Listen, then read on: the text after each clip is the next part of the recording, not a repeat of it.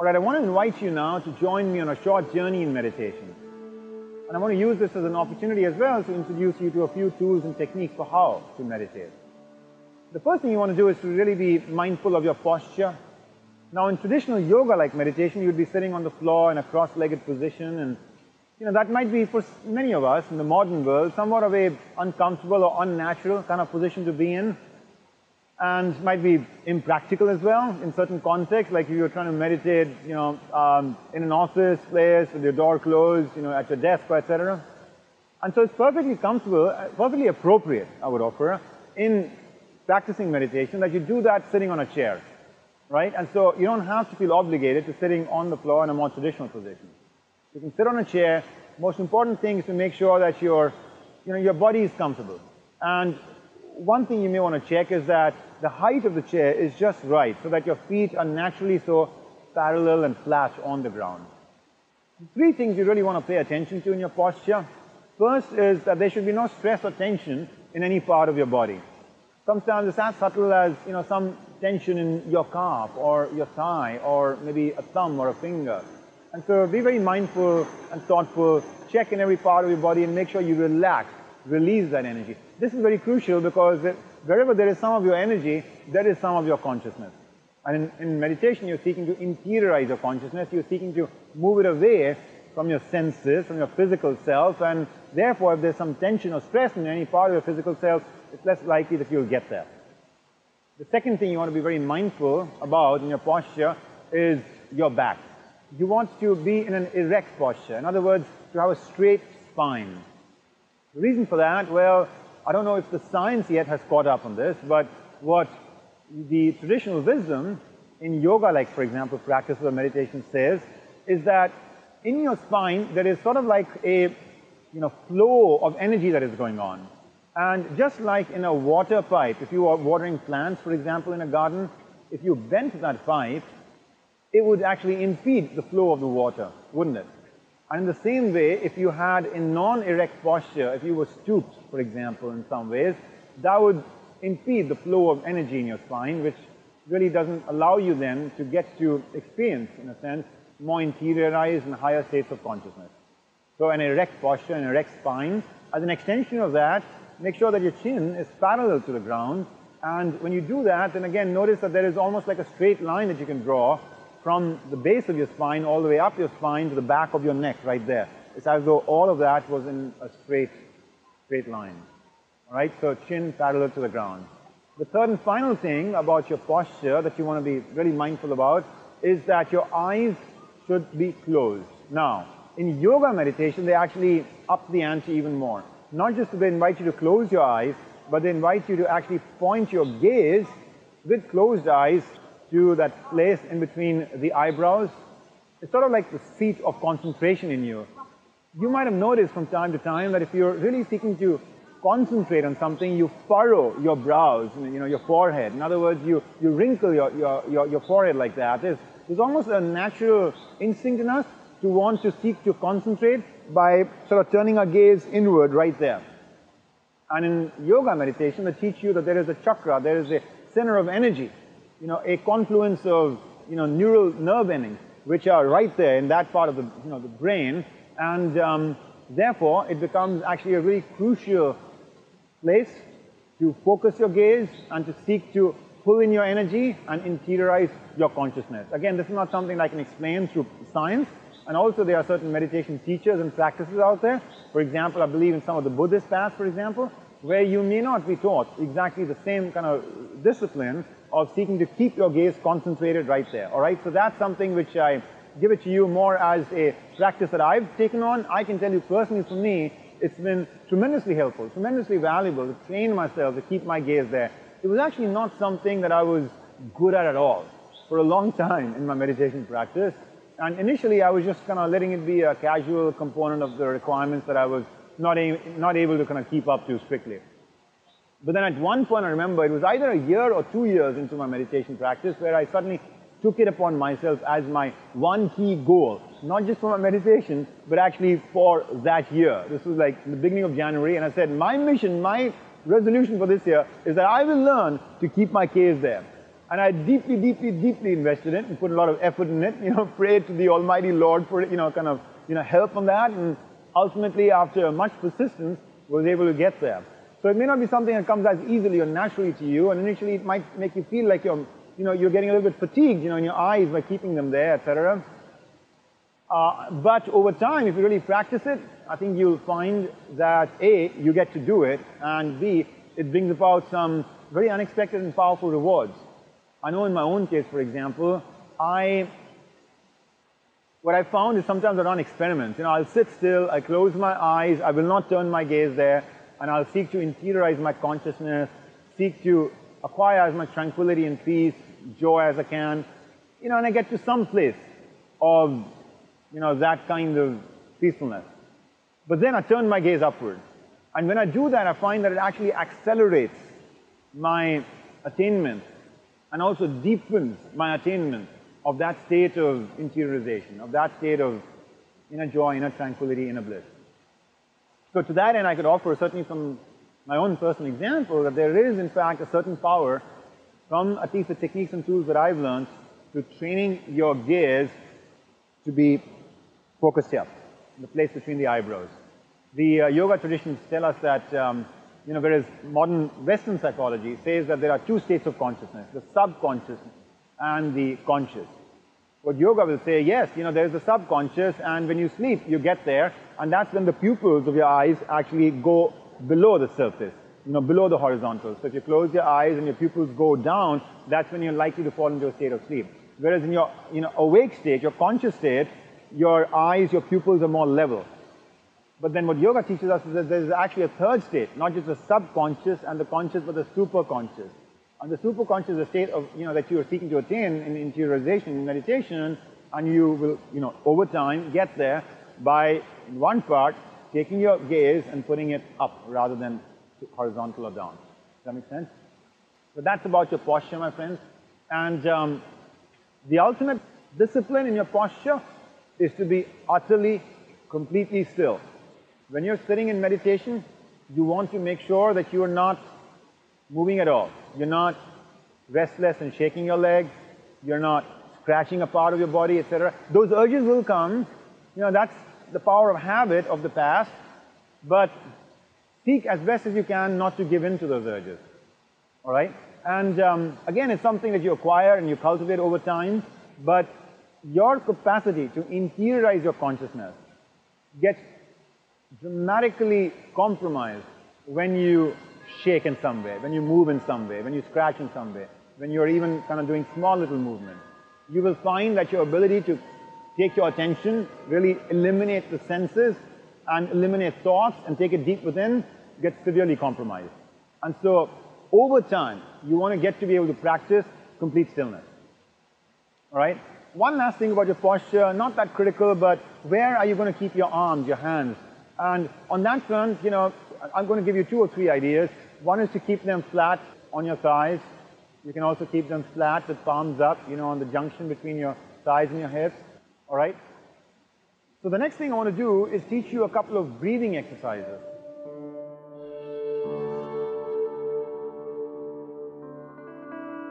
These are not necessarily critical to meditation. These are certainly not part of the meditation act itself.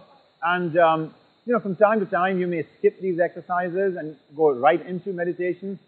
But they can be very helpful, as a preparation for meditation because they help you start getting somewhat sort of detached from the hustle and bustle of life. They start helping you, pull yourself away, get a little bit centered, get a little bit grounded, and be ready and prepared, psychologically, mentally, emotionally, physically, for the act of meditation. Right? So here's the first one. It's what I call 20-20-20. And what it invites you to do is to take a few deep breaths, a deep, slow inhalation to the count of 20, like 1, 2, 3, 4, 5, 6, 7, 8, 9, 10, 11, 12, 13, 14, 15, 16, 17, 18, 19, 20. And then you pause to the same count. 1, 2, 3, 4, 5, 6, 7, 8, 9, 10, 11, 12, 13, 14, 15, 16, 17, 18, 19, 20. And then you exhale slowly to the same count. 1, 2, 3, 4, 5, 6, 7, 8, 9, 10, 11, 12, 13, 14, 15, 16, 17, 18, 19, 20. Make sure all the breath has been sponge from your lungs. All right? And then once you exhale, you don't pause, but you inhale again, slowly, deeply, to the same count. 1, 2, 3, 4, all the way to 20. And if 20 is hard for you to do, that's fine. You can take the count to whatever number you're comfortable. Maybe it's 12, maybe it's 10, maybe it's 15, and that's fine too. The key thing is to breathe slowly and deeply. Make sure that your lungs expand to fill up to their full capacity. Your diaphragm, which separates your lungs from your stomach, gets to be pushed down as a result of the lungs expanding, and your stomach will then protrude out. That's when you have taken the maximum capacity of air into your lungs. Does that make sense? So take a few slow, deep breaths, all right? 20, 20, 20, or whatever count you're comfortable with. Inhale slowly to that count, deeply. Take as much air as you can into your lungs. Then pause your breath there to the same count, and then exhale slowly to the same count until all the air has been taken out of your lungs. Then don't pause, but inhale again, all right? Let's do that. 20, 20, 20 exercise 3 times.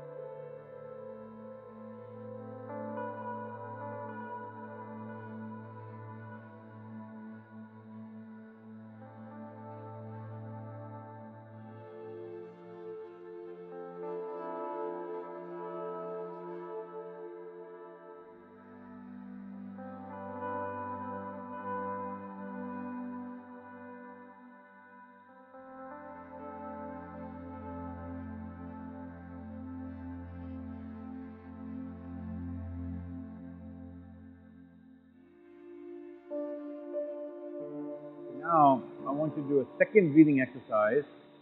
And this is one which will allow you to relax and take out all tensions from all parts of your body. All right?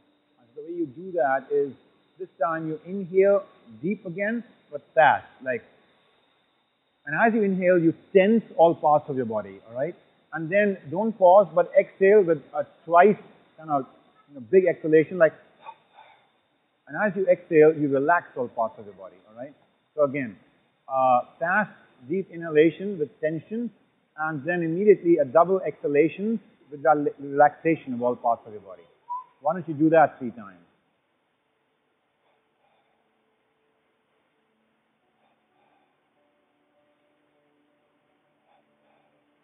So now I want you to just check your posture, make sure your back is erect, feet flat on the ground, chin parallel to the ground, eyes closed. If you like, you can keep your gaze focused on that place between the eyebrows. No tension or stress in any part of your body. And now with closed eyes, I want you to focus on your breath. Do not seek to control your breathing. Let it flow naturally. But just observe your breath. Pay attention to the inhaling and the exhaling that is happening naturally in your body. Imagine that you're a little bird, perched on your head, just quietly observing the natural inflow and outflow of your breath. If you like, you can associate your inhalation with a soothing, calm word like peace. And then you can also associate your exhalation with another soothing and calm word like joy or love. Do not repeat these words outwardly, loudly. Do not move your tongue or your lips when you speak these words. But mentally in your mind, you can chant these words as you observe the inhalation and the exhalation that is naturally flowing in your body. peace, joy. If at any point you find that your breathing just naturally pauses on its own, do not seek to deliberately inhale or exhale. Enjoy that little soothing feeling of tranquility and stillness that even for a fleeting moment you might experience in between the inhaling and the exhaling and the inhaling again. So when the breath pauses, just enjoy that pause. Don't seek to prolong it consciously. If the breath comes back, invite it back. Let it come back. Welcome it back. Just observe the flow, the inhale and the exhale. If you find at some moment that your attention is getting distracted by some sound in the room, or some sensation in your body, or some thought or feeling that suddenly gets triggered within you, never mind. Don't berate yourself for having your mind be distracted. Just gently nudge it back with strong intention though. Nudge it back towards paying attention to your breath. And so each time it drifts away, just bring it back to your breath. In meditation, in beginning meditation, the biggest victory we can claim is our commitment to bringing our mind back to our focus of attention. And in your case at present, that focus is your breath. So for the next few minutes, I will be quiet, and I will invite you into your inner space by focusing, not controlling, your breath, and enjoying the peace and solitude that increasingly you might feel from this practice of stillness.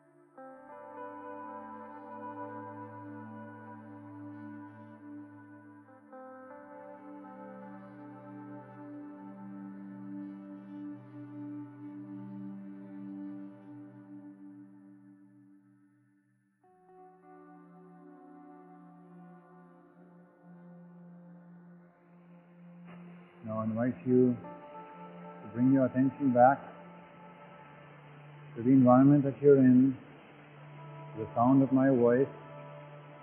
And when you feel comfortable, you can open your eyes